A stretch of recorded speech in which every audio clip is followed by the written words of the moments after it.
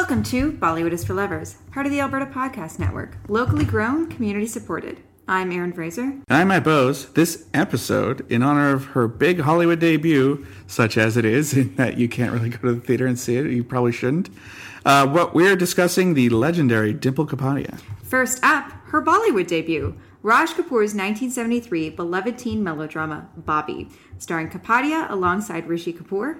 Then her comeback vehicle after her marriage to Rajesh Khanna, Ramesh Sippy's 1985 seductive drama, Sagar. And finally, Kalpana Lajmi's 1993 feminist fable, Rudali. Before we begin, we'd like to respectfully acknowledge that we record this podcast on Treaty 6 territory, traditional lands of First Nations and Métis peoples. Matt! Yep. We are talking about Dimple Kapadia, I think one of our favorite actresses that I don't think we've quite had the opportunity to see some of her biggest films, and now we have. I might name our new computer Dimple when we buy it. Right, why? Because all of our items are falling apart. It takes twice as long for us to get this going. But yeah, I like Dimple a lot, so I'm going to name the new computer after her. Oh, okay. Yeah. I hope she likes being a gaming PC. Sure. This is already going to a weird place. Before we get to our discussion of all things Dimple Kapadia, we have a few things to report on. Okay. First of all... Lots of stuff going on in Podtown. Yeah. So first of all, guess what, Matt? What? We have a new review! Hey! All right. Yeah, it's been a while, but we are really excited to have a new review from Crazy Brown Chick. She sounds cool. She does sound cool. This is from the Canadian Apple Podcasts app. She gives us 5 stars. Oh, thank you. And she says, love this. My friend Chris introduced me to this podcast out of her own yeg, and I love it. Ooh, she's a local. Oh, cool. I love how the two of you have such a passion for Bollywood. I am being reminded of lots of movies I have watched but forgotten, and I am amazed at your knowledge of Indian movies. Love how you both get the names and pronunciations right. What? I swear, listeners, we did not pay anyone money for this review. This literally came out of the blue. But thank you, Crazy Brown Chick. She continues, I'm going to watch Kalapatar tonight. Oh. Keep up the great work. That's a good one. That's a great review. Thank you so much, Crazy Brown Chick.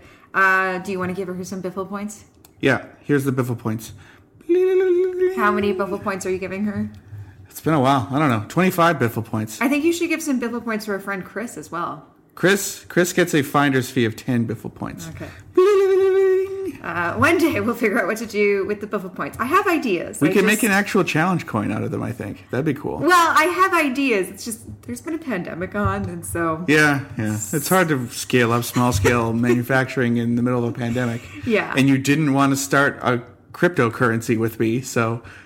I will say that, we do try with the pronunciation, so it's nice to hear that maybe it's paying off. It is not easy. I just learned that any time you see an A in a Hindi word, it's usually Yeah. Like Dimple Kapadia instead of Dimple Kapadia. Okay. Yeah, it's just there's stuff like that, again, our mouths don't form the sounds in the same way that someone who has been speaking Hindi or saying these names their whole life. It's a completely different cadence pronunciation for us. And moving on. I will say, I love that Denis Villeneuve has a new movie. Wait, do you mean Denis Villeneuve? Because every time I hear, usually an American podcaster, try and pronounce his name, Denis Villeneuve. I feel like I know exactly how we sound to a lot of our listeners. Dumb. We sound dumb. I have heard so many pronunciations for Denis Villeneuve. Denweiss Vineva. Denis Villeneuve that's my favorite. I like the ones that kind of put like a Hispanic spin on it, like Denis Villeneuve. Anyways, I think the main thing is in film podcasting, no one knows how to pronounce anyone's name. Yeah. Unless you're just talking about just white bread, boring movies from your own country. Yes. But yes, thank you so much, Crazy Brown Chick, and we promise to continue to work on that you seem pronunciation. Cool. Also, considering you're a YEG local, the next news item might be of interest to you. Yes, the YEG Podfest is starting up. This is the inaugural year. It's being put on by LitFest, which is a long-running nonfiction film. Which is a non-running nonfiction. Long-running nonfiction. A long-running nonfiction literary festival. That's it. Here in Edmonton. You said non-running long fiction. And LitFest is putting on YEG Podfest with the Alberta Podcast Network. So this year, the first year, because of obvious reasons, the festival is going to be online. So that's fine for podcasts, though. Yeah, it's great for podcasts. And everyone loves watching videos online. We're all used to that now. So it's running October 1st to 3rd, and I am hosting a panel with a group of other Indian film podcasters. Yeah, you got together the podcast all-stars. Yeah. Thank you. I hope so. So I'll be moderating, and Awesome Bernie from Kandan and You Podcast will be joining me, Manish Mathur of It Pod to Be You and Queer and Now, and a regular guest here on Biffle, and Ankur Desai from Partake Pichi, which is a new Indian film podcast that's just from our neighbors down south, from Ankur Desai. And Ankur Desai and his co-host are from Calgary. Our hated rivals of a city. So we're going to be... They seem cool, though. Yeah. It's just too bad they live in Calgary. Yeah. So we're going to be discussing kind of, what it is like to have a podcast that covers Indian cinema, predominantly Bollywood, why we put out the shows that we do, but also why film podcasts, despite being very popular, don't cover Indian cinema a lot. So I think it should be a great conversation. It's going to be October 3rd at 1 o'clock our time, so Mountain Standard Time. It is free to sign up. It's all very new. Yeah. We'll see, but I'm excited, and I think everyone should try and join us live. Do you want to hear my short version as to why there aren't more Indian film podcasts? Sure. You're not on the panel, so you might as well give it now. Yeah, my short version is... people are afraid of looking stupid. It's a gigantic question. I mean, there's a ton of different language groups with their own cinema, and to even just get used to one of them, like Hindi. I mean, I feel like we're getting a hold on it now after 5 years, but it was a lot of work to find that out. And movie podcasts are, for the most part, based on like what's new and trendy, and people don't typically have the time to put the work in and learn about it. So, short version, people are afraid of looking stupid. Yeah, that's probably fair. So the panel's called So Many Film Podcasts, So Little Bollywood. And we'll put a link, and I think that leads us to our last bit of news, Matt. Yeah, also having to do with your podcast event. We featured on the latest 2 episodes of the Kandan podcast with Asim and Sujoy and Amrita, and we talked about something that was very close to our heart, Doom 3, and specifically Katrina Kaif and why she's the best. So good. Yeah. So that... We talked too much, and now it's 2 episodes. Yeah, it's like a 3-hour-long episode, so they split it into 2. The second episode is mostly going to be our Doom talk. And the first episode is talking about sort of like your panel, talking about podcasting in general, and Kriya, which we talked about actually in our last episode here, the movie we watched at Fantasia. And Tenet, which ties into this episode. Yeah. So, yeah, give them a listen. It's a great show. They've been doing this for a really long time. Specifically, You Podcast has been going on a long time. And if you're listening to our show because you found us on their show, welcome. Welcome. We're sorry. We'll clean up the mess. Yeah. We often fix it all in post. Yeah. But that's exciting. So 2 episodes of Kandan and a podcast festival and a review. What more could you want? Dimple Kapadia. That's what I want. Yeah, you saw her in Tenet, huh? Yes. Yeah. Yeah. So, we wanted to do this because Dimple Kapadia has a pretty substantial supporting role in Tenet. Now, I've seen the film. You haven't. I've had some people ask me, like, is it a blink and you miss it cameo? And I was a little worried that that's what it's going to be. And it's not. I would say her character is integral to the plot. She's a very important character. Is she Tenet? No. Is Tenet a person? No. Oh, okay. No. Yeah, so she's in a number of scenes, but I would still say that she's a bit kind of, I don't know, it's still very much a supporting role. And while the character is very important and she has a number of scenes, it's mostly just her and John David Washington talking. And so, and I think she's great. You know, I always think Dimple Kapadia is great. And here I think she really gives off kind of this wise beyond her years kind of feeling, and she's just like, she's impeccable. She's dressed fantastically. But I don't know if people who have never seen her in a Bollywood film before, seeing her for the first time, I don't know if they'll understand necessarily how special she can be. Yeah, how do you think Nolan found out about her? I don't know. I was really curious about that. Has he seen Bobby? Has he Maybe seen any Indian films? Is it just that she's a really good agent? Maybe. Yeah. From the trailers, I think you see like a second of her, and my guess is she's like the lady, the Oracle in The Matrix, sort of a similar kind of role. Someone who tells our main character something important, then he goes and shoots people. Yeah, she's a bit like that for sure. Yeah, cool. Yeah. Well, I'll watch it someday. Someday? I don't know. If I could rent out a theater, I'd watch it, but I don't have any money.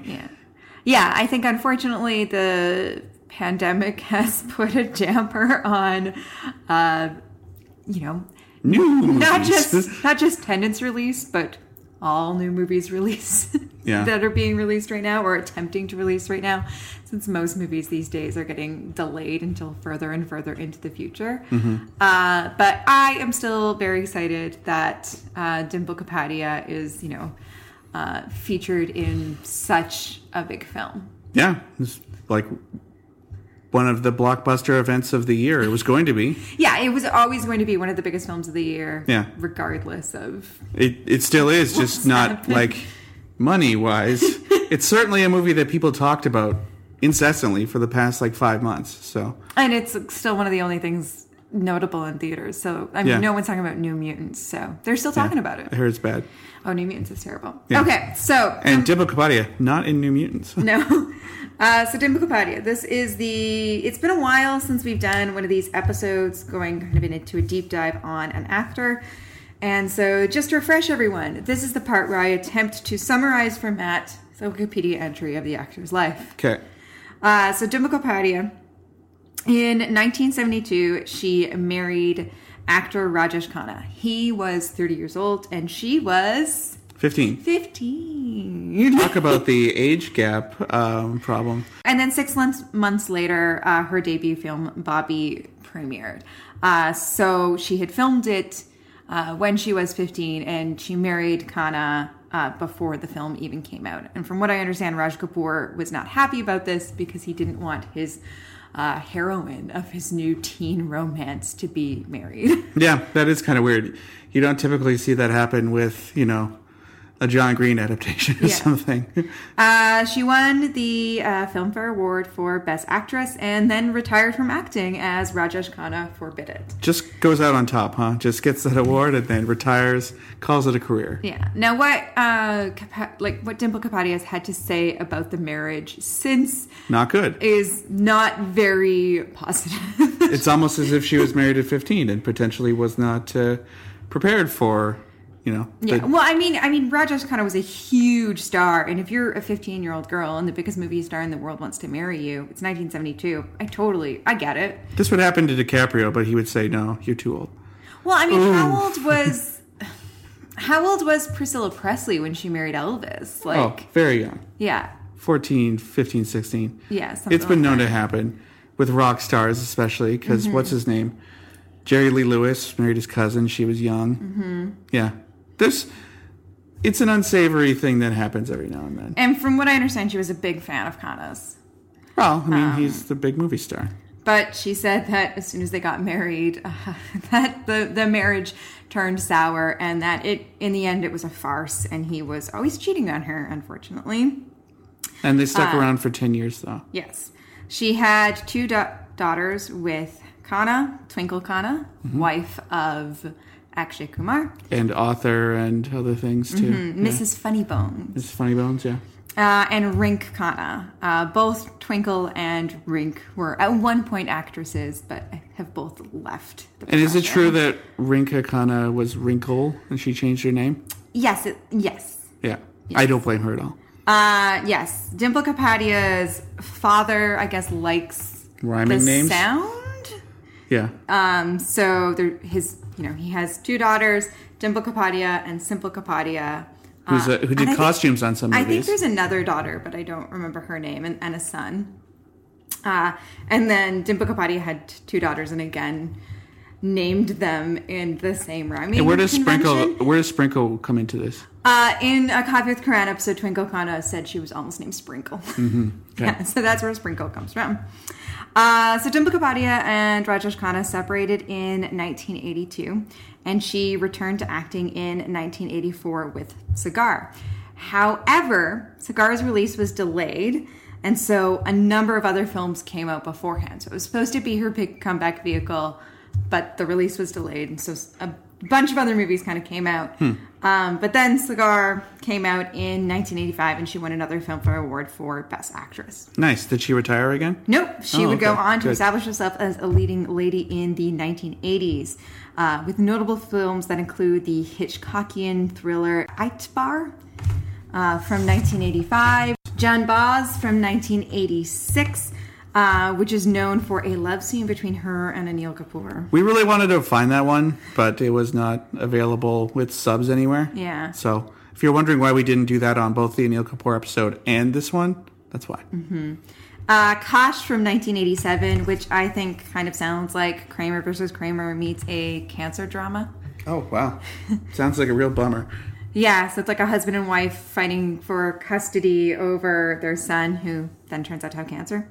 And the rape revenge film Zakmi Orat from 1988. We also looked at that one, and you didn't want to watch it. That one we were able to find. Yeah, you're right. It sounded pretty rough. I didn't. It did sound pretty rough. Some of the reviews are saying, like, this is trying to titillate, and Yeah. it's wrong. In 1989, she appeared in the hit Ram Lakan and Patti Paramshar, which was delayed by 2 years because of a court battle with the Central Board of Film Certification. And then in the 1990s, she started making more art house films like Drishti from 1990, Lekin from 1991, and 1993's Rudali, which we'll be discussing.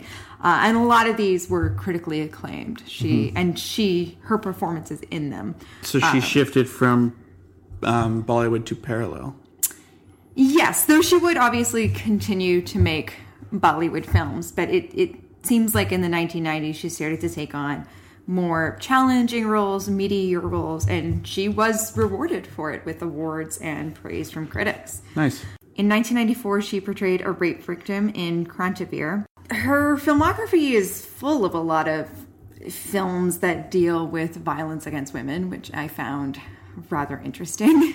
But Again, also, just based I would say on a lot of actresses end up having to do that if they want to do serious movies. That's also very true. You always, that's one of the ways you can have a serious movie is either that or you're a mom. Mm-hmm. Like, you get pigeonholed. Yeah. She took a hiatus in the mid-90s, and when she returned, a lot of her films failed at the box office and were poorly received with audiences and critics. Nuts. And it seems like she returned to do a lot of kind of typical Bollywood stuff. Sure. In the 2000s, she's transitioned in supporting roles like in Farhad Akhtar's Dil Chahta Hai from 2001, which we recently discussed on the show, though she was still featured as the lead in films like 2002's Leela and 2004's Hum Kaun Hai. In 2006, she appears in Homi Adajania's debut, Being Cyrus, and in... Good movie. We talked about that one too. And in 2009... She's married to Naziruddin Shah in that movie, isn't she? Yeah. Yeah. And they smoke a lot of weed all the time? Yeah. Yeah, that and was in fun. 2009, in Zoya Akhtar's Luck by Chance. Another good movie. I think those are the two films that really started to put me onto Dimple Kapadia. And Finding Fanny we watched pretty early too. Yes. But she's fantastic in Being Cyrus, and she plays kind of like this older femme fatale. Yeah. Oh, she's so good. Yeah. And in Luck by Chance, she's this kind of older actress who's it's her daughter, right? Who's kind of becoming I think so. She's new like a star. momager. Yeah, she's so good in that. In the 2010s, she appeared in the popular Dabong series. She's Dabong's mom. Yes, so she's in the first one and the third one. We've discussed both on the show. Because she gets killed by Sonu Sood because she has asthma? Yeah. And then the third one features a lot of flashbacks. Yeah. So, as well as spoiler alert for Dabong, I guess. Whoops.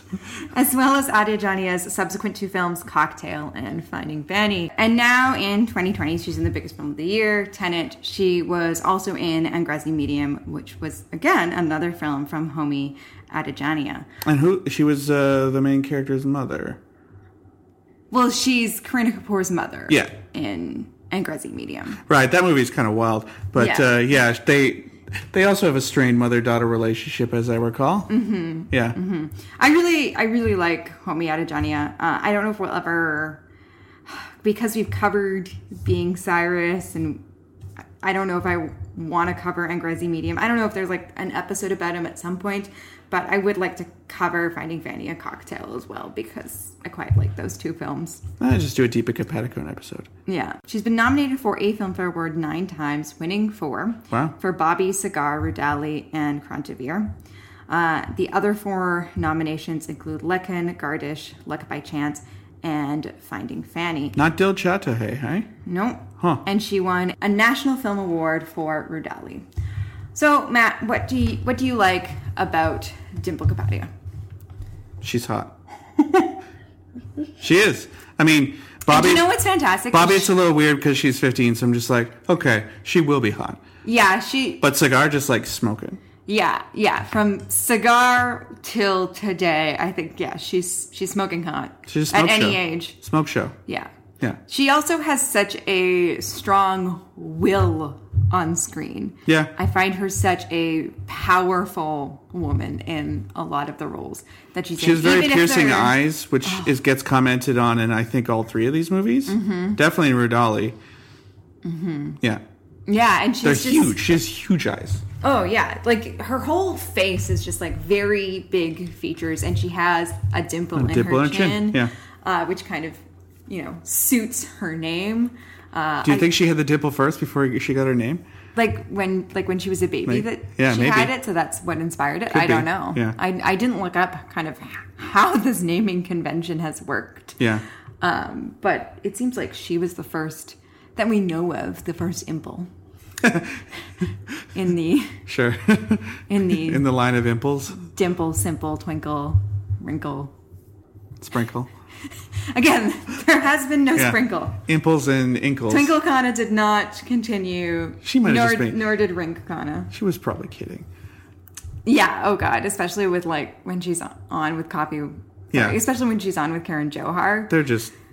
She knows how to jokes. tear into Karen Johar like no one else. It's fantastic. Highly recommend. He needs it more often. Twinkle Kana on Coffee with Karen. Yeah.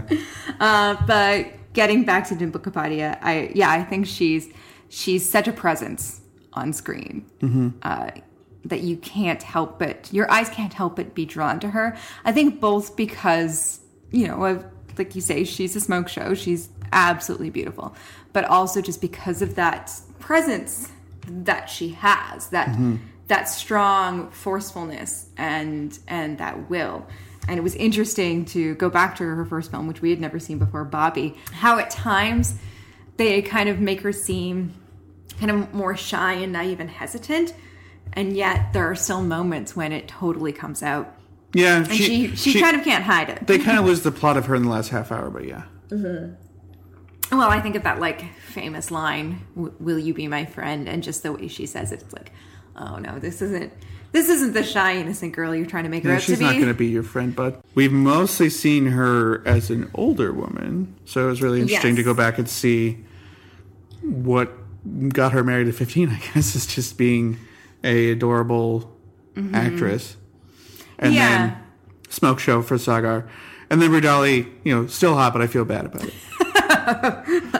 Okay. It was actually kind of hard to find her films, unfortunately. Yeah, we had to use 2 new techniques. Yeah, 2 new streaming services. I am really glad that we found all 3 of these because these were my 3 first Like, these were my initial choices. These are the 3 that I want because these are 3 of her most highly acclaimed performances. And shout out to Suchin Mehrotra. Yes. So I guess we should talk a bit about how we watched some of these. So Bobby, at one point, was available on Amazon Prime, is no longer.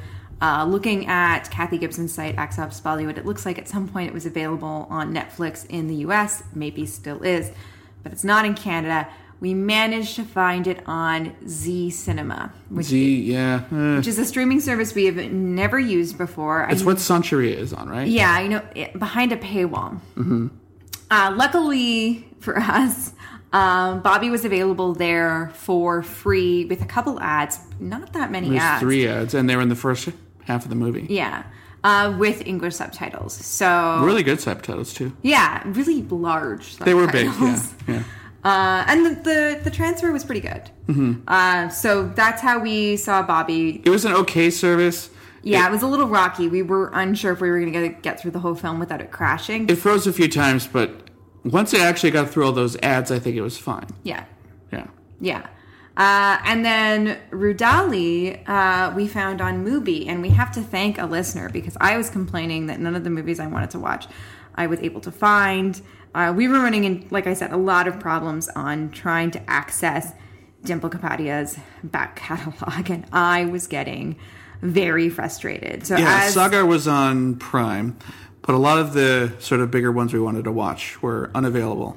Yeah, and like I said, very, very frustrating. But luckily, complaining online meant that a podcast listener, Gutam Karmakar, pointed out that Rudali was available on Mubi, which is a streaming service I've always kind of looked past because the whole adding a film every day and a film coming off every day just felt like too much to try and keep track of when your window was available to watch with movies. I mean, it seems like it's well curated, so if it was like one of the only ones you had, my employee Claire has it actually, and they like it a lot because it kind of just gives you a curated list of interesting movies and also a time period in which you have to watch them. But looking at it, the site now, a lot of people make the decision that they want to watch a movie and then they go, okay, what's playing in theaters or what's available? What can I watch? You and I go, okay, we need to watch this film. We don't have the luxury of trying to just pick a movie. But I think if you're interested in world cinema and art movies, if you had Mubi, it would actually be pretty good because it just gives you a curated selection. And there's some interesting stuff if you look at the directors. Like they did Seijun Suzuki, Jean Rollin, all kinds of bit less classy people than I thought it was going to be. But it also looks like they have sort of a basic art house set on there that doesn't leave, which is probably good. And it's probably Kino Lorber movies actually. And they're doing a spotlight on India. Yeah, for a whole year. So you got a whole year to watch them. Don't know when the year started. I was trying to find out so we would know when they would be leaving. I couldn't find the information of when the spotlight on India started, but I think at the very least it'll go to the end of this year. I don't know if it started in January or April. But shout out to Suchin Mehrotra in a really interesting, but I think probably more based for India article on Film Companion. It was telling you how to make the most of your various streaming subscriptions, and there was a link there to get Mubi for a month for free. So thank you, Suchin. So we now have We'll put a link to that in the show notes. It was a good article, and it's pretty new, too, so it should be up to date. Yeah, so we have a month of free Mubi, and it looked great. Excellent picture quality, great subtitles, and I'm excited about some of the other films that are listed in their Spotlight on India. I noticed Jo Bigao Zaman, film I haven't seen since university, which you've never seen, Bill Roy film. Yeah, there's a lot of sort of 50s art movies there, which is kind of movies sort of thing, right? As well as Dawn and Amar Akbar Anthony. Gangs of Wasseypur. Gangs of Wasseypur, so... There's some fun stuff. There's some good stuff, yeah. I think we're impressed. Yeah, it seems like a good service. We could add it to the 8 or 9 other services we have. I don't know if it's for us, but we'll definitely try and use it to catch all these Indian movies. So that brings us to our first film. That brings us to Bobby, Dimple Kapadia's first film. Yeah. Came out in 1973. It's directed by Raj Kapoor. And it stars Rishi Kapoor, Dimple Kapadia, Prem Nath, and Pran. Yeah. It was the highest grossing film. Pran. We like him. He was good in Kalia, too. Mm-hmm. It was the highest-grossing film of 1973 and the second highest-grossing film of the decade. What film do you think was the highest-grossing film of the decade, Matt? My guess is Sholay. Yes. It also did exceptionally well in the USSR and some other South Asian countries. They probably appreciated that Pran's character is like a corrupt capitalist whose child rebels against him, and eventually he has to like loosen up. Mm-hmm. It was nominated for 14 Filmfare Awards, winning 5, including Best Actor and Best Actress for Dimple Kapadia. It seems like Rishi Kapoor has admitted to paying someone at some point to win an award, and people suspect it's this Best Actor Filmfare Award. He bribed someone to get a... Wow. I mean, people do say that the Filmfare Awards are a joke and that people just pay to win, and I'm not saying I don't disbelieve that. I'm sure it is probably true, but I'm sure it's been true for the Oscars at times too. Oh yeah. Every award is corrupt. Yeah, but apart from the, as you know, I like awards, so I still bring them up. What's the NAA's? No, not the, what's the seniors one in the States? You bring it up all the time. There's like an award for awards for grown-ups or something? Yeah. That one's probably real. Because who would bribe anybody to win that award? Yeah. Yeah, those are funny awards. What are those called? I feel like the Best Exotic Marigold... The AARP Movies for Grown-Ups Award. Yeah, I feel like... I don't think the movie Grown-Ups has ever won, sadly. No, Grown-Ups is pitched too young for the AARP. But I feel like the Best Exotic Marigold Hotel probably destroyed that award. Just you know what? That's a crushed good it. movie. It's a Super R. I don't know if we've ever mentioned a Super R on this podcast, but I'll talk about it later. Okay. Yeah.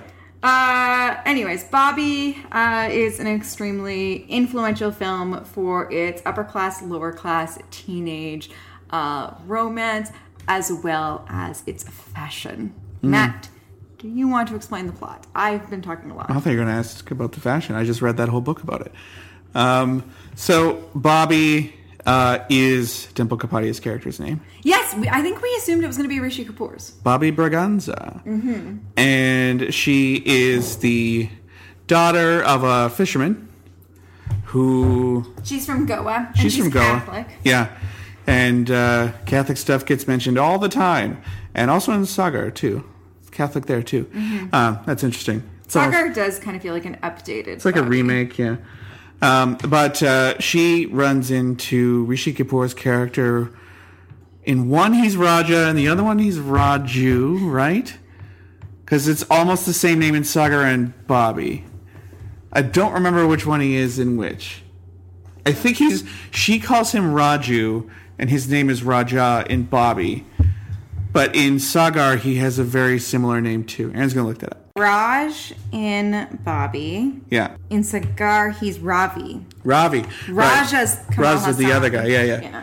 So, as a 6-year-old, he goes to his parents' party. He draws a picture on a guy with chalk, and he also bites a lady. How does this man not feel this? I don't know.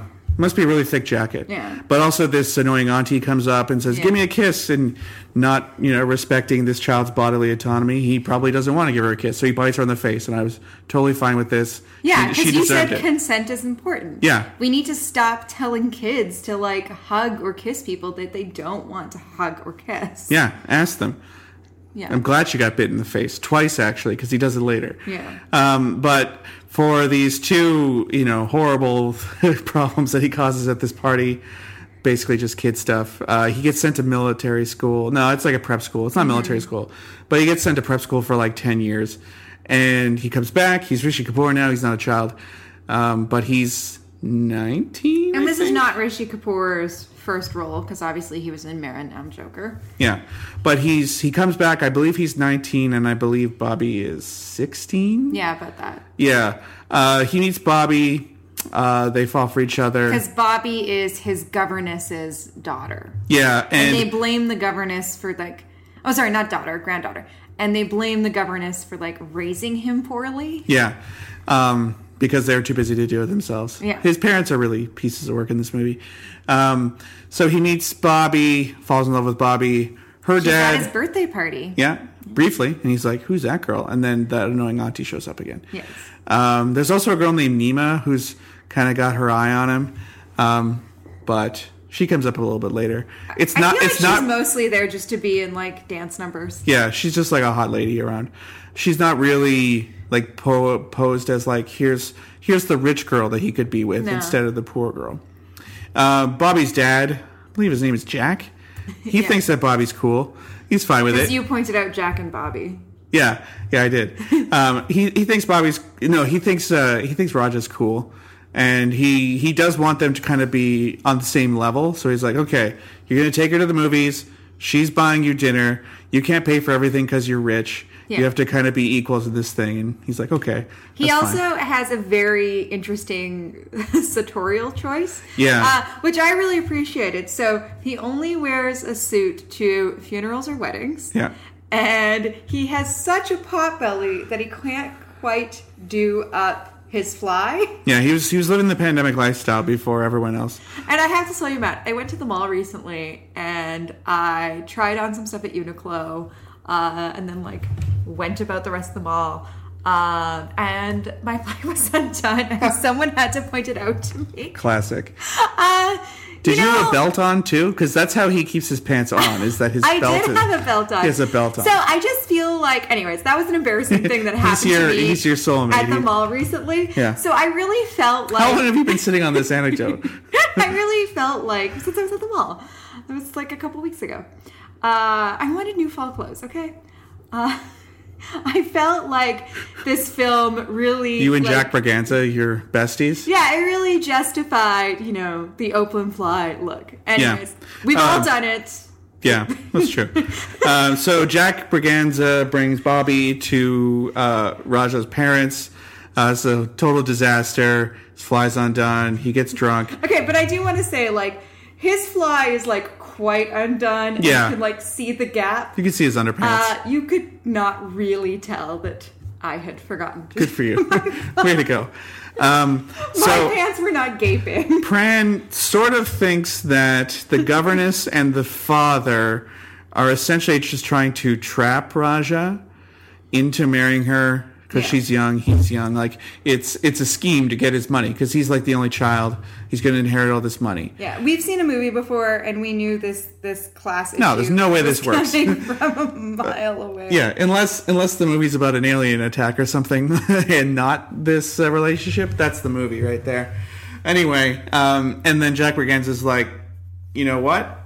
Screw you. I'm not prostituting my daughter out, but it sounds like you're prostituting your son out because you just want to marry him off to some other guy's daughter and secure business stuff. And I think that's wrong. Mm-hmm. Raja does indeed get sold off to another business guy's daughter. And this girl's kind of creepy. She has a bit of an Arrested Development thing going on where she's got a doll and she carries it around all the time. They say she is mentally disabled. It is a strange plot point. Yeah, and Nima, the other girl, dances a song called Trapped, about how Raja's trapped now and he has to get married to this girl.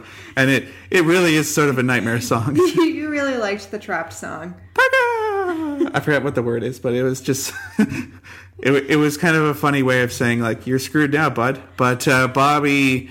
there's a whole thing where they go to camp too. Yeah. Bobby gets mad at him for taking her to a disco and getting into a fight with his old roommate from school. Yeah, because she thinks that he's gone off with Nima and is interested in Nima when really he's just telling Nima about how interested he is in Bobby. And then one of Bobby's old schoolmates essentially tries to sexually assault. Yeah, just jumps on her and then... Sorry, not one of Bobby's old schoolmates.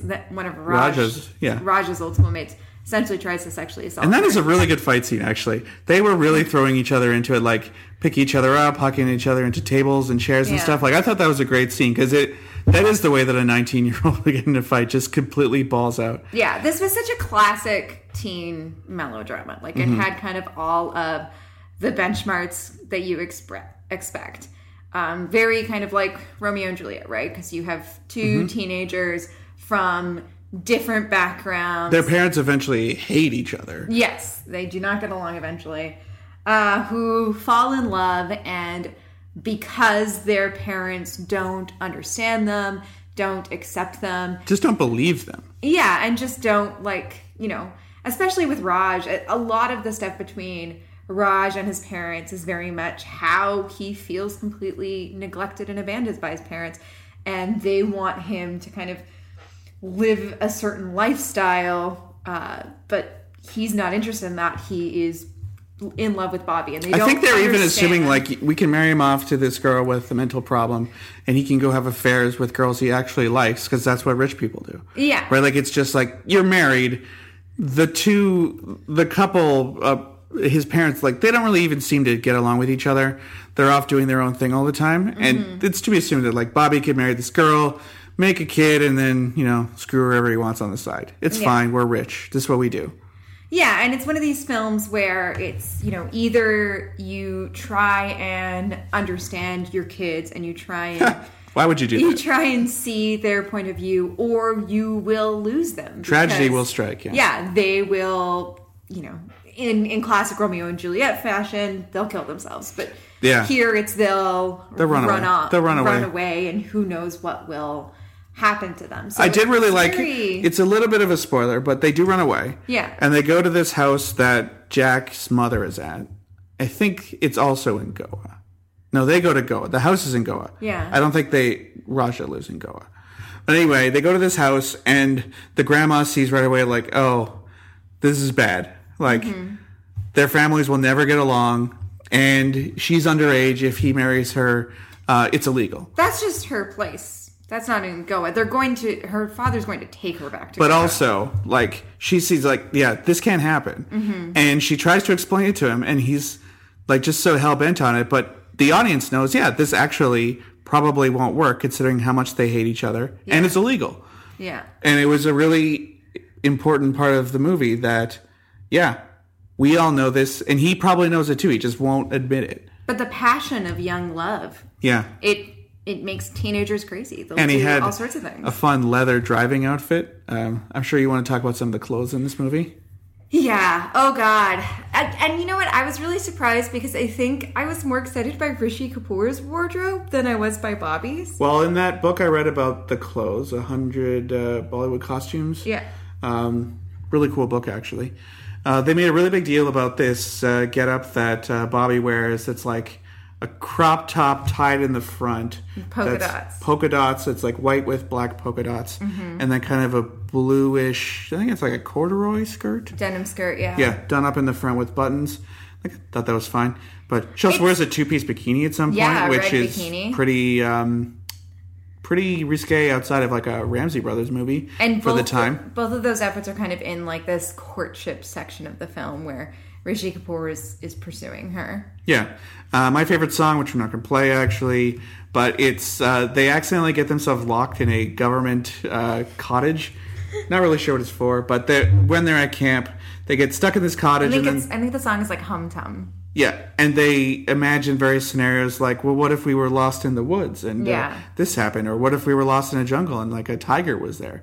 And that's a fun song. It's a very fun song. But he's got this kind of proto-scene kid look where he's dressed all in black. He's got a dumb Marlon Brando motorcycle hat on and then a purple and black scarf that he's wrapped around. He looks like he's in My Chemical Romance. It's pretty fun. Lots of good clothes for him. Lots of glasses that I thought were fun. Yeah, he's got this purple outfit where he has these purple pants on and then this psychedelic purple shirt and then these really tinted glasses.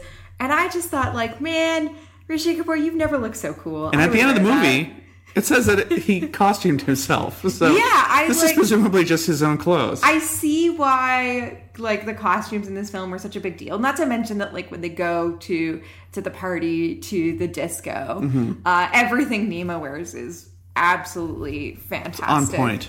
Yeah, it's just these elaborate early 70s costumes. Mm-hmm. Kind of and she's supposed to be very decadent looking, whereas Bobby is very down to earth. Yeah. So the juxtaposition of these elaborate maxi dresses and then the short mini skirts and mini dresses that Bobby wears.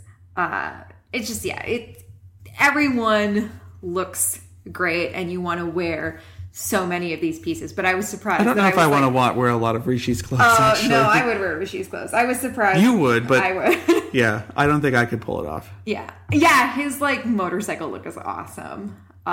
Really into the clothes. He has a lot of scarves. You did at some point say that the alternate title of this movie should be Fabric. Yeah, it is very much the 70s. There's like macrame and corduroy and all kinds of just different fabrics that have kind of just gone away. Mm-hmm. Polyester. And bright garish colors. Ridiculous tuxedos and like sort of poofy pirate shirts. Like there's all kinds of stuff going on. Yeah. Okay, so this is an episode about Dimple Kapadi. What did you think of Dimple Kapadi's performance as Bobby? I mean, she's a perfect ingenue, right? Yeah. Like she's playing a 15-year-old, 16-year-old, and But she's got a bit of fire, right? Sure. Like, when she says that line, like, will you be my friend? Like, yeah. It's such a, like... She's spunky. Yeah. But it doesn't seem entirely difficult to play someone who's your own age and is just, like, a kid who meets a guy she likes. Like, I don't know if she does a great job of being someone who is probably very close to what she was at the time. Mm. It doesn't seem like much of a reach, but it was very believable, possibly because she was 15. Mm-hmm. So, yeah. Yeah, and I guess, like, it is kind of a little uncomfortable to watch these days because she is kind of somewhat objectified. Like, there's a scene when Rishi Kapoor kind of first goes to her grandmother's house to kind of see if he can find this girl. And also because he feels closer to his governess, to Bobby's grandmother, than he does to his own parents. And she opens the door in like a see-through slip. It's pretty sheer, yeah. Yeah. You could see the unmentionables. Yeah. But I do think this film really gets at something about that kind of young love and that rush of emotion. Yeah, this movie's not Lolita. No, but when you think that it's not Lolita. Like it's not objectifying her all the time. No, because I think it's very much it's about young love and that feeling. And she dresses like a normal kid, I think. Yeah, and that feeling. How popular are crop tops with teenagers these days? Or the outfits that she wore in this movie went on to become what a popular kid would wear. Yeah, because that's what the book kind of insinuated. This like movies like this, it's a cultural touch point, and girls afterwards just wanted to dress like Bobby. Mm-hmm. Yeah, but these like feelings that you have when you're young and you fall in love and you feel like the world doesn't understand you and everything is against you, but you feel these things so passionately. And what do they say on heightened. Letterkenny? I hate my parents, I hate myself, and I hate life. Something like that. Yeah. Yes. But yeah, she actually kind of dresses like Rolled. It's totally... God. No, Rishi does. Rishi dresses like Rolled. It's totally like that Romeo and Juliet stuff, and I love that mode. That being said, like I don't know if this was necessarily like it's not her movie, even though it's called Bobby. Yeah, it's very much. They could have called it Raja, but that would be like every other hero of a Hindi movie is called Raja. It's very much Rishi Kapoor's film, and I kind of think I don't know. When she's gone, it's not as good. Yeah. Yeah, I kind of think he's a bit mopey. Overwrought. Yeah. Like, he's not... I think you need more of, like, a James Dean or, like, a Brando in this He's role. more of a Holden Caulfield type. Like, look at these phonies and their marriage. This sucks. I hate this. Yeah. And when Bobby shows up, you're like, oh, okay. He's actually got a heart there. Yeah. Yeah, it was interesting to see Rishi Kapoor so young as well. Mm-hmm. And then we saw him a little bit older. Yes, we see both of them a little bit older. So I think that brings us to Interval. Yeah. So now we're going to listen to a song from Sagar called Johnny Dona. Yes. After this.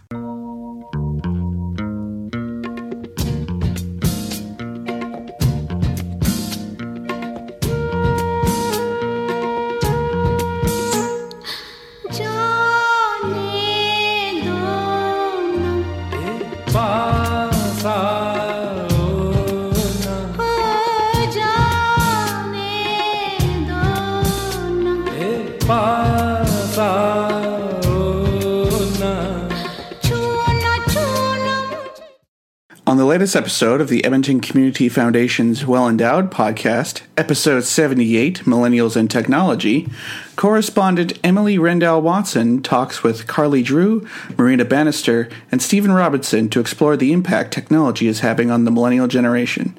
This is the third of 4 vital topics that will be produced throughout the year. The previous topics were millennial activism and engagement and millennials and money. Their final topic will look at the social and economic trends that millennials are setting. For more information on the Well Endowed podcast, sponsored by the Edmonton Community Foundation, check out thewellendowedpodcast.com. This episode is brought to you by Taproot Edmonton, your source for curiosity-driven coverage of our city, cultivated by the community. Taproot publishes a weekly business roundup, sharing the latest news on the companies, entrepreneurs, employees, investors, leaders, and others shaping Edmonton's economy. It's curated by Paul Cashman, a veteran journalist who's been paying attention to Edmonton's business scene for decades. Subscribe to the business roundup for free at taprootedmonton.ca. So that was Jane Dona from Sagar, which means sea. Yes. There's a lot of sea stuff in this movie. Oh it's boy, almost like there. a Popeye movie. This film came out in 1985. It's directed by Ramesh Sippy, stars Rishi Kapoor, Dimple Kapadia, and Kamal Hassan. I've seen Kamal Hassan before. He's a Tamil actor. I've only seen him in like new stuff, like stuff that's come out recently. Where he's old. Yeah, where he's much older. He's Shruti Hassan's father. And I have to say, like, the film I saw him in, I did not like at all. But I liked him here. Yeah. It was nominated for 10 Filmfare Awards, and it won 4, including Best Actress and Best Actor for Kamal Hassan. Again. Oh, Kamal Hassan this time. Interesting. Yes. Yeah. Yes. I think he deserves it more than Rishi Kapoor did in this. Yes. Rishi Kapoor is playing the same character. This is a very kind of standard love triangle. It's set in Goa, and Dimple Kapadia works in a bar / restaurant. Her dad runs that it. Her dad owns. De Silva. Kamal Hassan is a local boy, like a fisherman who childhood friend. They grew up together. They're bum chums. Yes. As we heard again. They used the word bum chums. Yeah. And we were like, oh my God, the return of bum chums. I thought that was just in that one movie, but maybe that other one is referring to this? I don't know. Please tell Listeners, me, is bum chums an expression in India? Like, it sounds like what I'm assuming it isn't, right? Yeah. Yeah, like it sounds like it could be a slur. Yeah, I don't know, but they use bum chums yeah. pretty fondly. So Kamal Hassan is clearly in love with Dimple Kapadia, and he's always kind of playing pranks on her, jokes on her. Do you know what this is? What? He's Betty, and Rishi Kapoor is Veronica. Oh, yeah, potentially. And she's Archie. She's 100% Archie. Dimple Kapadia's Archie. Yeah. So he will pretend that he's accidentally ingested poison or stabbed himself. That he's been in a fight, beat up by toughs, and he's been stabbed. And Dimple Kapadia falls for the bait every time because it seems like he's going to die. Yeah. I mean, every week there's some new reason why he's going to die. Come on. I think it would be pretty exhausting to live with this guy. Into their lives comes Rishi Kapoor, who is the rich grandson of a wealthy woman in the area who is like clearly going to be the villain. As soon as she shows up, you're like, oh, this lady's going to be trouble. Yeah, you know that she's going to be terrible, and she's not going to be happy with her grandson falling for a woman like Dimple Kapadia. And she's very dismissive of Rishi Kapoor's mother, who was also a townie. Yeah, was also a townie. And Rishi Kapoor's parents, I think they died in a car crash, they say. Yeah. And also, just like Bobby, you know she's going to be a problem like in the first 10 minutes of the movie, but it takes 2 hours before like she actually comes back and starts being an issue. Yeah, so the first 2 hours are really much this love triangle. So Rishi Kapoor one day sees... Best part of the movie. Oh my God, Matt. That's good stuff. I have not recovered. He's like looking out at the across He's the a beach photographer at the ocean, taking photos, and here comes this woman who just like throws off her clothing to reveal this sexy one-piece bathing suit. 80s swimsuit. Yeah, that just hugs her in all the right ways. And she dives into the water and just, oh my God. I wouldn't say she's an amazing swimmer, but she's really good at sort of like lounging in water. Oh, and Rishi Kapoor's kind of spies on this, and of course instantly falls for her, because how could you not? And so he pursues her. Meanwhile, he strikes up a friendship with Kamal Hassan, and the two of them kind of get on really well.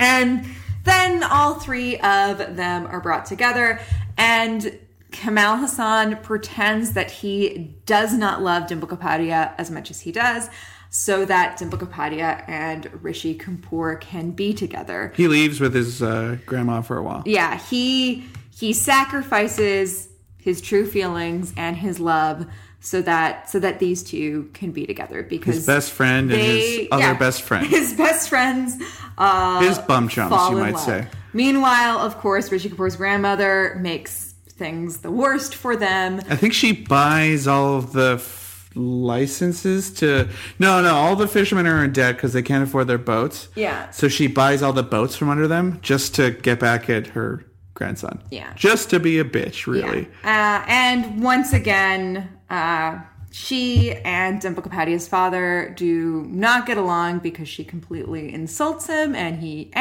beats him up. And he has every right to potentially not want his daughter to enter into a union with this family. And they devise a plan to marry her off to Kamal Hassan, who obviously, as we mentioned, is in love with her. And we won't say what happens. Also, the Johnny Donut song is when they're hanging out at Rishi's house, and it's sexy. Oh, so sexy. They're hanging out by the pool. They go there because Rishi Kapoor wants to introduce Dimple Kapadia to his grandmother, but she's not there. The poor, simple dullard thinks it'll be fine. I'll just bring this town girl. She works at a bar. She's a businesswoman. I'll bring her to meet my grandma. No way this goes wrong. Two of them are left alone in the mansion, and the whole song is a metaphor for sex. Totally a metaphor for sex.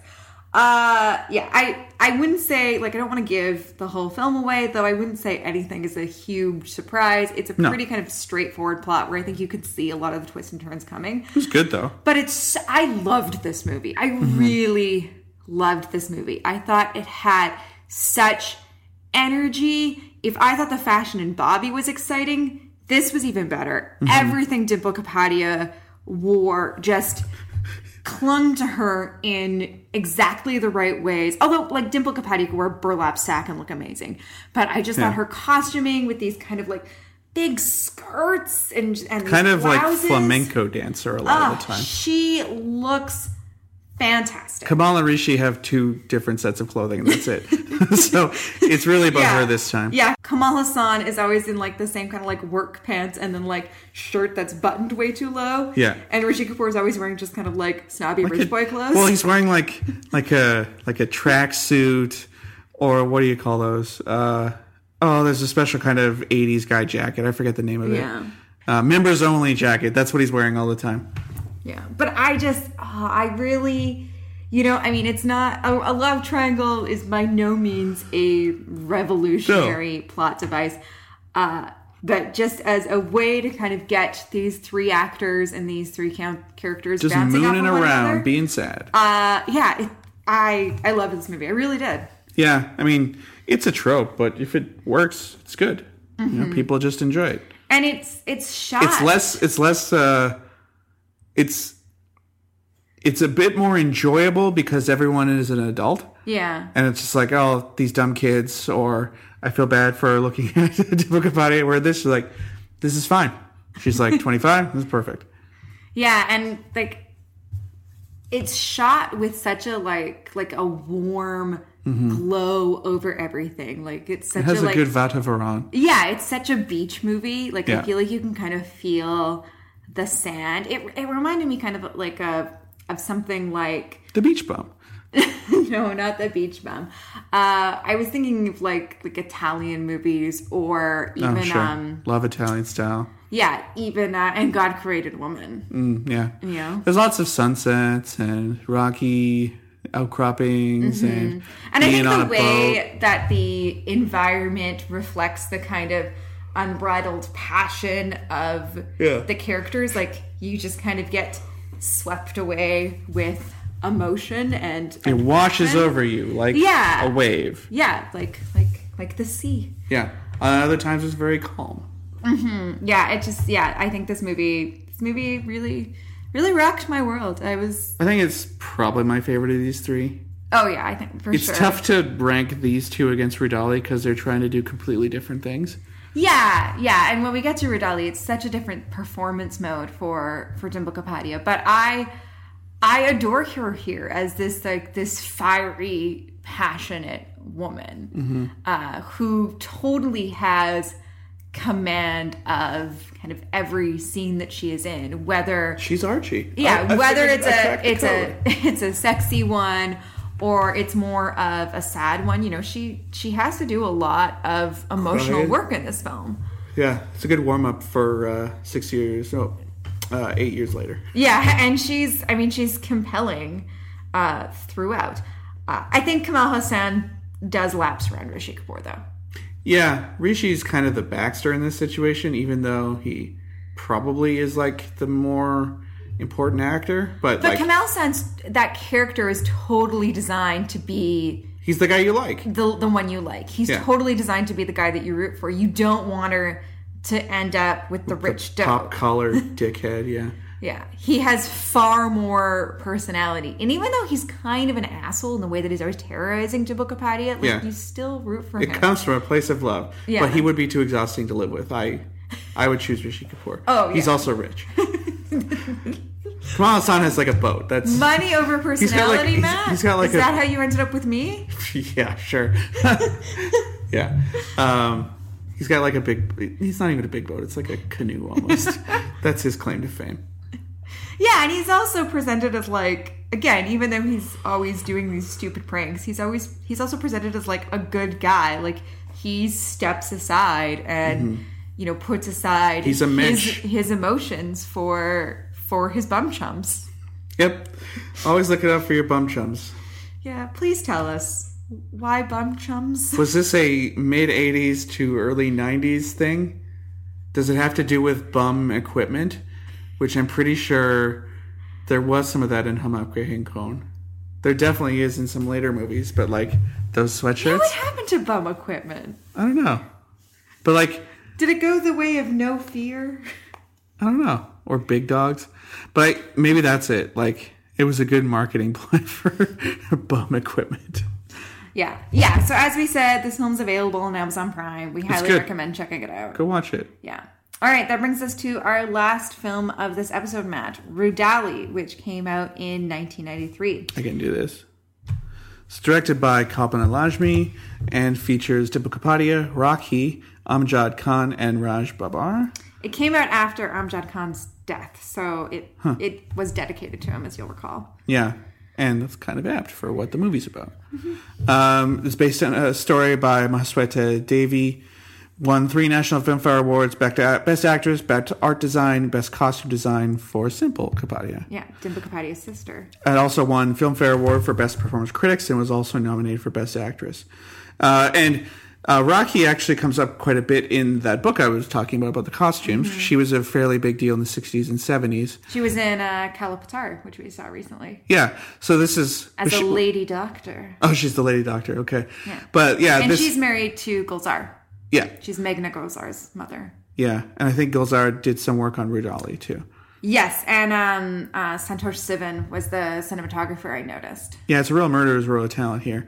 But it's sort of like a meeting of 2 different generations of actresses. Mm. So that's interesting. And I didn't recognize her, but then I read the book afterwards, like, oh, okay. Mm. So, but Rudali, this takes place... It's going to get mad at me. This takes place at sort of an indeterminate period in history. Oh my God. You get so hung up on some specific details that I don't know. It just doesn't bug me in the same way. I know it doesn't. It drives me crazy. I feel like there are context clues that we're not picking up on, and so I don't know. We should also say Rudali means professional mourner. It's kind of a role that women have in kind of this area of Rajasthan that the film is set. Where I think it's in some Middle Eastern places too. Like it's not just here. Oh, okay. You can get a Rudali maybe not called a Rudali, but professional mourners who wail and gnash their teeth and rend at their clothes. That's a thing you could get. The film is set in Rajasthan. Yeah. So these women who will go and mourn for you when you pass away. And you have no friends. If you are if you're upper class. Yeah. If you're of an upper caste. Because your family and friends are not allowed to show emotion. Yeah. That's part of why they get It's fired. unbecoming. Yes. Yeah. And also you don't have any friends because you're the Zamindar. Everyone hates you. Right. So it takes place, I think I kind of narrowed it down to like 40s, 50s, but it also jumps around in time quite a bit. And I did not find the makeup convincing. Because she's shown in at least like 3 or 4 different periods of her life. And I did find it difficult sometimes with the time skips to figure out when it was supposed to be. You also got confused about her face tattoos disappearing. Yes, I did. So Deepa Kapadia lives in Rajasthan and has a pretty... They say she is as Rudali, but they don't say in and as. It was not in and as Rudali. As, yeah. But not an in and as. Yeah. So she doesn't get that particular honor, but she has a pretty difficult life. The framing story starts with her and Rakhi, and Rakhi is actually Rudali, who's come to town. She goes from town to town mourning for people, and some of them would be the Zamindar class, the landowners who own everything and tell you what to do if you're poor, like Deepa Kapadia. She's in town to do that, and they become friends. And Deepa Kapadia's character is telling Rakhi her whole life story, why she's by herself in this house, and like how she owns the house, for instance, how all this came to be. How over her years of hardship, she has never shed a single tear. Yeah, she's dry inside. She starts telling the story, and it goes back to when she's young, and she was born on a Saturday. And immediately ate her father up. She ate her father up, which I'm guessing he just died of something else. Yeah, and her mother ran away with a traveling theater group. Deepa Kapadia's character is actually named Shani Chari, and this is sort of a inauspicious name having to do with being born on a Saturday. Yeah. And it kind of gave me like Solomon Grundy vibes. Right. You know, born on a Monday, died on a Sunday, that sort of thing. It's just born under a bad sign. Who did that song again? Oh, you're thinking Crash Test Dummies. Superman never made any money saving the world from Solomon Grundy, right? Right, yeah. Okay. There's actually like a Solomon Grundy song. Like it's based on like a folk song. Oh, okay. I think it's Irish. It's not based on the Crash Test Dummies mid-90s song, even though I could see why you think it was. No, I didn't think it was based on that. I knew that the Crash Test Dummies didn't make up Solomon Grundy. I just... when someone says Solomon Grundy, I think of that song. For our non-North American listeners, this band, its kind of gimmick was the lead singer had a really deep voice, so it was like, Superman never made any money. Yeah. So, it's completely off topic. Anyway. Rod of Solomon Grundy, that's what I think of. Yes. So, she tells Rakhi her story. She meets the son of the Zamindar of the region while taking some water, presumably from an oasis, back to her place. And he's riding around on a camel. And he's immediately like, oh my God, her eyes. Look at that. Well, he catches like a glimpse of her eyes somehow, but then she won't look at him. In fact, she says quite a few times she's lower caste. She's lower caste, and even if her shadow crosses his body, it's bad luck and it's a sin. And she just will not look at him. And he eventually like forces her like, hey, look at me. I want some of that water. And he essentially coerces her into working at the palace. Mm-hmm. So he needs a lady's maid for his wife to help her with bathing and stuff. Mistress. wasn't sure if she was like officially his wife. True. Yeah, it was not clear It's to subtitled us. like mistress. Yeah, who this woman is, but she needs a lady's maid. I mean, she's clearly banging him, but yeah. Yeah. And so Dimple Kapadia joins the household, sort of. Mm-hmm. And this kind of makes more sense in the modern day because she owns her land. She owns 2 acres around, and she's known for having, like, been in the household, so villagers will, like, kind of ask her about it sometimes. Mm-hmm. She sings a really good song at the Zamindar's son's birthday, which they have at night so that she can't cast a shadow on him and be bad luck. And the Zamindar likes the song so much, he grants her the land. Mm-hmm. Meanwhile, she has a son, and her husband, he is not around very often. He's drunk all the time, and he eventually dies of the plague. Mm-hmm. And probably the best shot in the whole movie, I'm going to say.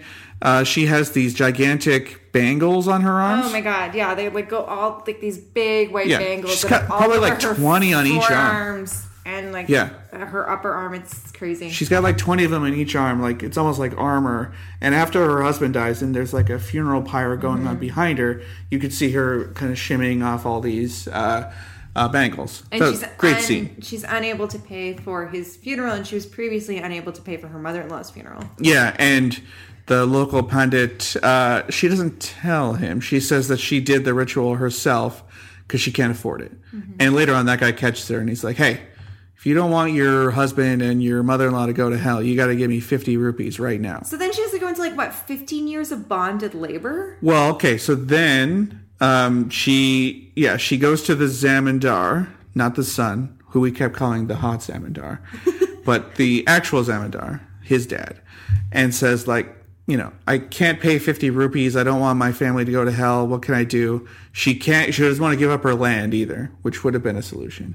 But she says, okay, I'll put myself and my son. I think the son is kind of put into bondage. Mm-hmm. He has to work for the Zamindar for 15 years. And she starts like a stall at the market. So at first she goes to be a laborer, but then when she comes back, she has like a stall at the market. Yeah. Yeah. After the plague comes to town, they have sort of a rock breaking business. Looks like everyone in town has to work on this quarry type thing. Yeah. So then the story moves forward, and her son is an adult now, and he's a shiftless layabout like his father. He ends up knocking up a local sex worker who he says he's going to marry and bring to her house. And Kapadia freaks out, like, no, you're not going to turn my house into a brothel. And it is showing that the patriarchy, like, Kapadia has been shit on by, like, the men in the region forever. Mm-hmm. Her husband screwed her over. The Zamindar played with her emotions and kind of put her into a situation she didn't want. And what does she do? Well, she just inflicts this on her son's wife. Well, yeah, and her son who is lower class than her. Barely. You know, these movies, because these movies about the difficulty and the strife of being a mother always show the kids, and usually sons, as kind of perpetuating to a certain extent like the failures of their fathers, right? They are not, unfortunately, they're not helpful. Their mothers, or at least one of them is not helpful. Like there's sometimes you get a good son, sometimes you get a bad son. Yeah, but unfortunately, you know, it's all about the suffering woman. Yeah, and how she suffers for her husband and for her son and for just the life that she has been given. Yeah. Her story continues, keeps getting sadder, more people die.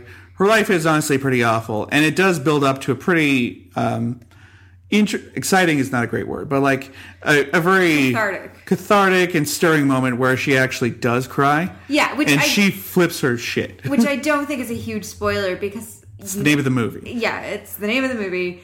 And they make it very clear that she can't cry. Yeah, they talk about it all the time. Yeah, she can't express this emotion. And so that's brought up quite a number of times throughout the film. And so you know it's leading to a climax. It's Chekhov's Kleenex.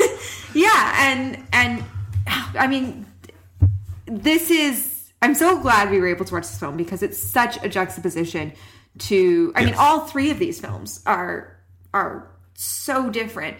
in the way that Kapadia presents herself as an actress. Bobby and Saga are the same movie, just 10 years later, but sure. I think there's a similarity in plot in Bobby and Sagar, but I think Kapadia's performance is very different. Yes. In the two. And then here, very different plot, but again, such a different performance. A woman is acted on by the various men in her life who screw everything up. Yeah. So, here she has all of that determination and all of that fire, but it's a more realistic mode, and it's a realistic meaning a huge bummer. And it's a much less glamorized role, for sure. I just think the makeup could have been done better. Right. Because I did find it confusing. Be a bit more clear of when things are happening. She also has the same clothes she only has one set of clothes. Yeah, she can't afford different outfits. Exactly. So you can't even look at her and say oh, okay, well she was wearing that 10 years ago. She's always wearing the same thing. Yeah, I think you're complaining a bit too much of people who couldn't follow Little Women, but the blocking in Little Women explained it perfectly. This movie actually has fairly, I would say, stage-bound aesthetics a lot. It shifts between, big vistas of the sands and the village, and then what I'm assuming were probably done on sound stages of just around her house. Right. And also this sort of pergola thing that Zamindar has. Because, they're looking out into the distance, and it's just pure black. Mm-hmm. And to me, it felt like this could have been done on a stage. Mm-hmm. Just because it's not... The blocking and everything, where the people are is important, but the scenery at certain points just falls away, and it's just, blank walls. Yeah. I didn't think it was too difficult to follow when you were in a flashback and when you were in the present time. I'm just saying that. Good job. You did a better job watching the movie than me. Way to go. You're a genius. Is that what you wanted to hear? What did you think of Dimple Kapadia's performance here? Okay, so I think that she did a great job. My problem is that I've seen this movie many times. So it is what we would call... It's probably more arty than an Oscar bait movie. Yeah. Because it's very much parallel. This was submitted to the Oscars. It wasn't picked for Best Foreign Language Feature. But this sort of role... you see fairly often. Yes, yeah. It's Nargis. And we do talk about this sort of being an Oscar Beatty style of role where the glamour, the really glamorous actress like Charlize Theron or Nicole Kidman, etc., kind of uglies herself up. Yeah. Yeah. So I thought she did a great job at that. And considering the only other movie... Well, okay, so we've seen her in Dil Chata Hai and Dabang, where she's playing an older woman, but in a romantic sense or as a mom. Mm-hmm. Whereas this, she's completely bereft, keeps getting screwed over by life, and keeps plugging away at it. It's very Scarlett O'Hara-y, very Mother India-y. Mm-hmm. And I thought she did a really good job. And given that what I've seen of her other movies, it shows that she has good range. She could play... Yeah. She was 15 and played a good 15-year-old. Played a good 20-year-old, plays a good 20 through 60-year-old. It's believable. And then as she ages, she kind of gets slotted into a lot more mom-type roles as what happens. But, the movie itself I didn't find revolutionary because I've seen things like it. The opening song sequence I thought was pretty good because there's 5 Rudalis whose faces are kind of in shadow most of the time. So you're seeing them do sort of death dance rituals. Yeah, it's kind of like a modern dance sequence on a black and white checkerboard floor. Mm-hmm. I like that a lot. I wish there was more abstraction like that, whereas this is very much... Yeah. They don't have a kitchen sink, but this would be kitchen sink realism. There is a great song in the rain, too. See, that song, I don't know, because I thought it was it is the only time you see her happy in the whole movie, but it kind of comes out of nowhere. And I don't know if... I think it was kind of important to show that, because...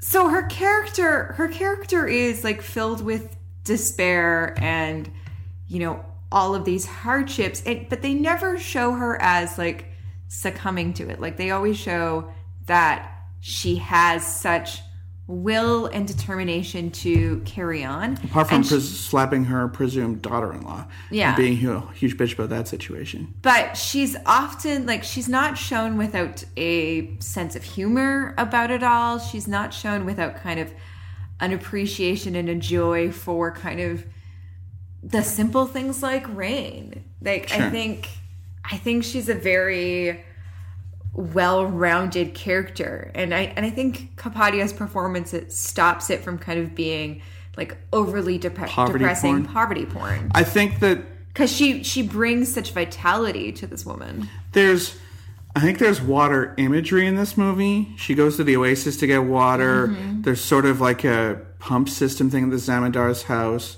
There's the rain. She's washing the mistress. Yeah. I don't know if I understood exactly what it meant. This is definitely a failing of mine, though. I feel like the movie knows what it's doing, but I don't know if I understood what the significance was. Yeah. Apart from, if you lived in a desert, it would be very good to have water. Mm-hmm. It is a very feminist film. Yes.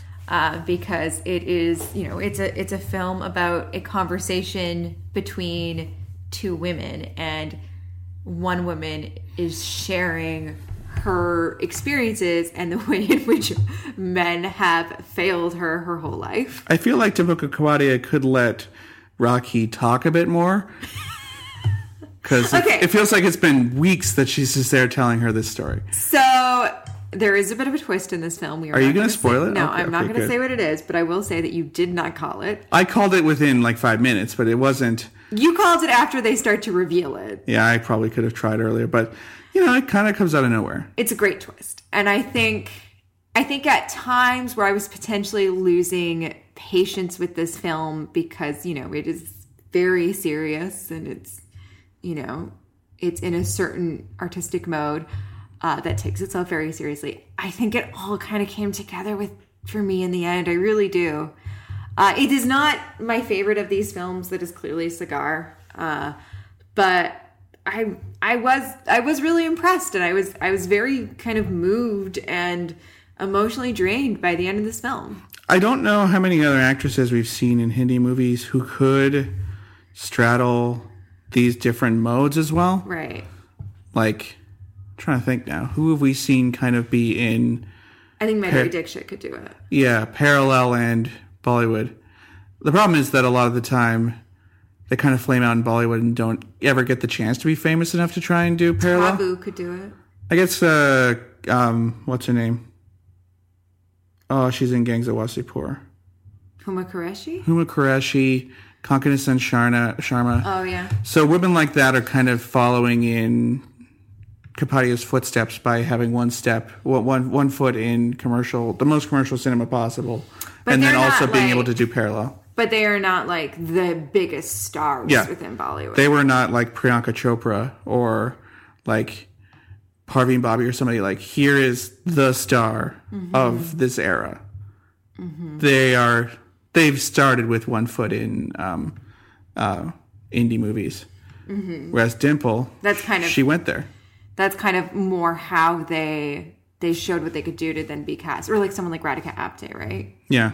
Yeah. So I guess maybe she kind of opens the door for people to have that kind of a career? I don't know. I do not know enough. Going back to our... we have a lot of gaps when it comes to understanding. I'm just saying that history of Indian cinema. You can look at the movies we've seen her in and see an interesting sort of career that does not get pigeonholed into the same thing. Yeah, and now she's in Tenet. She's in what was supposed to be the biggest movie of the whole year. Yeah, with Christopher Nolan and Robert Pattinson and John David Washington. I'm just super curious how Nolan found out about her. Like, that guy's so boring. I don't know what his interior life is like, apart from, I don't know, he just sees a big clock every day in his brain and like, I try to live my life according to the giant clock. Do you think his next movie will star Harry Styles and Dimple Kapadia? Maybe. It's possible. I would be so down for that. Well, assuming he gets to make another movie. Right. Yeah. Right. I I feel very justified in our love for Dimple Kapadia watching these three films, which are supposed to be three of her best performances.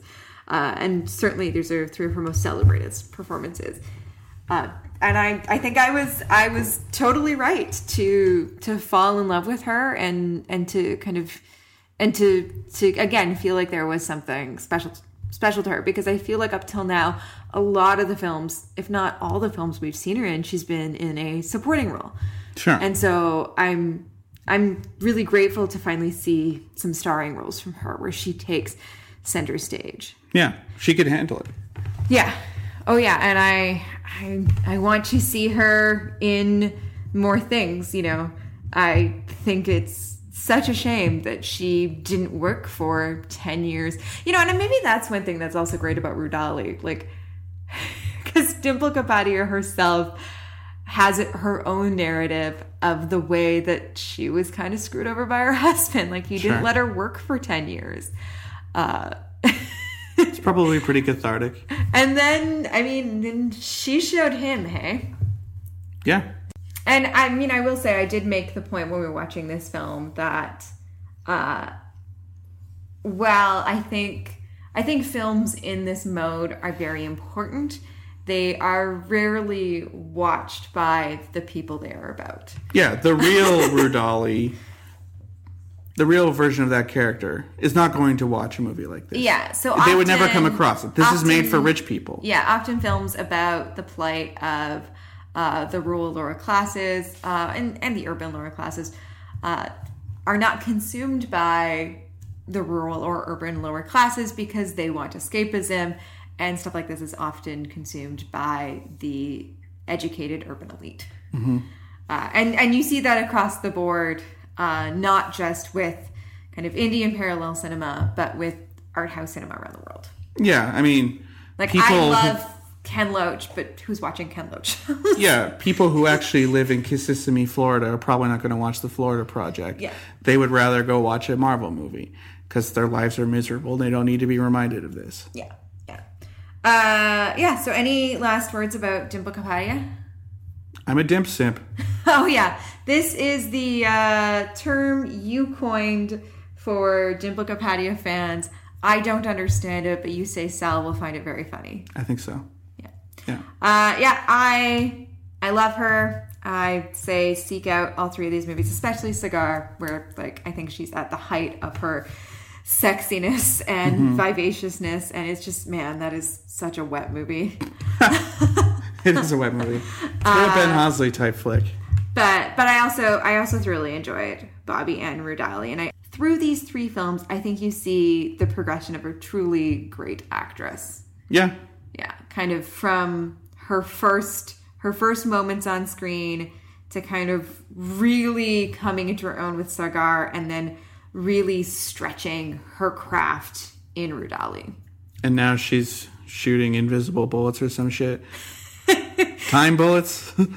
I'm mostly just talking at John David Washington. Now it's the victory lap. Like, you know what? I'll take the money. When I think about the roles that she's had in the 2000s to now that we've seen, I think we do see like a variety of roles. Like, she's got range. Yeah. So I love her. Well, that brings us to the end of this episode, Matt. What are we going to be doing next time? So we have a few things planned out. Yeah, but our next episode. Is the next episode the TIFF episode? The next episode is the TIFF episode. Okay, so fresh off of our attendance at Montreal's Fantasia Film Festival, we have booked tickets for another one. A big one. The biggest one. The Toronto International Film Festival. Again, we will be partaking of this while sitting at our own couch, wearing our own sweatpants. You will be wearing better pants. We have thrown out those other pants. You threw out the offending pants. Will you wear a shirt? Debatable. It's a long one. I don't know if I can have a shirt on that long. We're going to be discussing Mira Nair's A Suitable Boy. It is the closing night film, I put that in air quotes, at TIFF. It's the North American premiere. So, A Suitable Boy has already played pretty much everywhere in the world except for Canada and the US. So you're going to, if you watched already, too bad. You're going to have to listen to us talk about it. And also, we have not read the book either. No, we haven't read the book, and we have to watch all 6 hours at once within 24 hours. Maybe we should check in every hour and record that for the episode. Because the only other time we've done this, you made it through all 5.5 hours of Gangs of Waspori in one shot. I fell asleep after 5. And it wasn't because I wasn't liking it. Just because I was tired. We can potentially break it up. We can potentially do 3, go to bed, and in the morning watch the last 3, I think. But it's going to be an epic... I understand the way it works. Epic run. Yeah, we're going to the closing night of TIFF, Matt. It's going to be fun. Yeah. Who are you going to be wearing? I'm probably going to be wearing Uniqlo and the Bay. I am currently wearing Uniqlo and Gudetama. I suspect I've heard of that brand. I will be wearing Uniqlo. And, maybe I'll wear Totoro instead of Gudetama. Totoro, the new Totoro collection. Interesting. I have a lot of socks with Japanese characters on them, if people are not understanding that. Mm-hmm. Yeah, because you can't. And I've been wearing almost exclusively anime t-shirts, as mentioned earlier, so it's probably going to be that, assuming I wear a shirt at all. Yeah. So that'll be our next episode. Can you wait? Doesn't it sound good? In the meantime, Matt, how can people keep up with the show? At Bollywood Pod. Facebook.com/Bollywood is for lovers. Tumblr.com/Bollywood is for lovers. I'm at Matt_BUWES. I'm at Erin E. Fraser, ERNE_FRASER. Listen to Erin's other show. It's good. Yeah, it's called Trash Night the Movies. If you like this show, please leave us a rating. What's the new one about? The latest one. Is it The Wall? Oh, yeah, it's about The Wall and Yellow Submarine. So, like... Rock operas. Yeah. Sort of. With animation. Yeah, I thought The Wall was, like, far more animated than it is. No. And I've been thinking more about the concept of The Wall. And I think it's solipsistic and I hate it now. Because, It kind of is. Like, I watched that movie, I guess, when I was a teenager. Mm-hmm. But now that I think about it, like...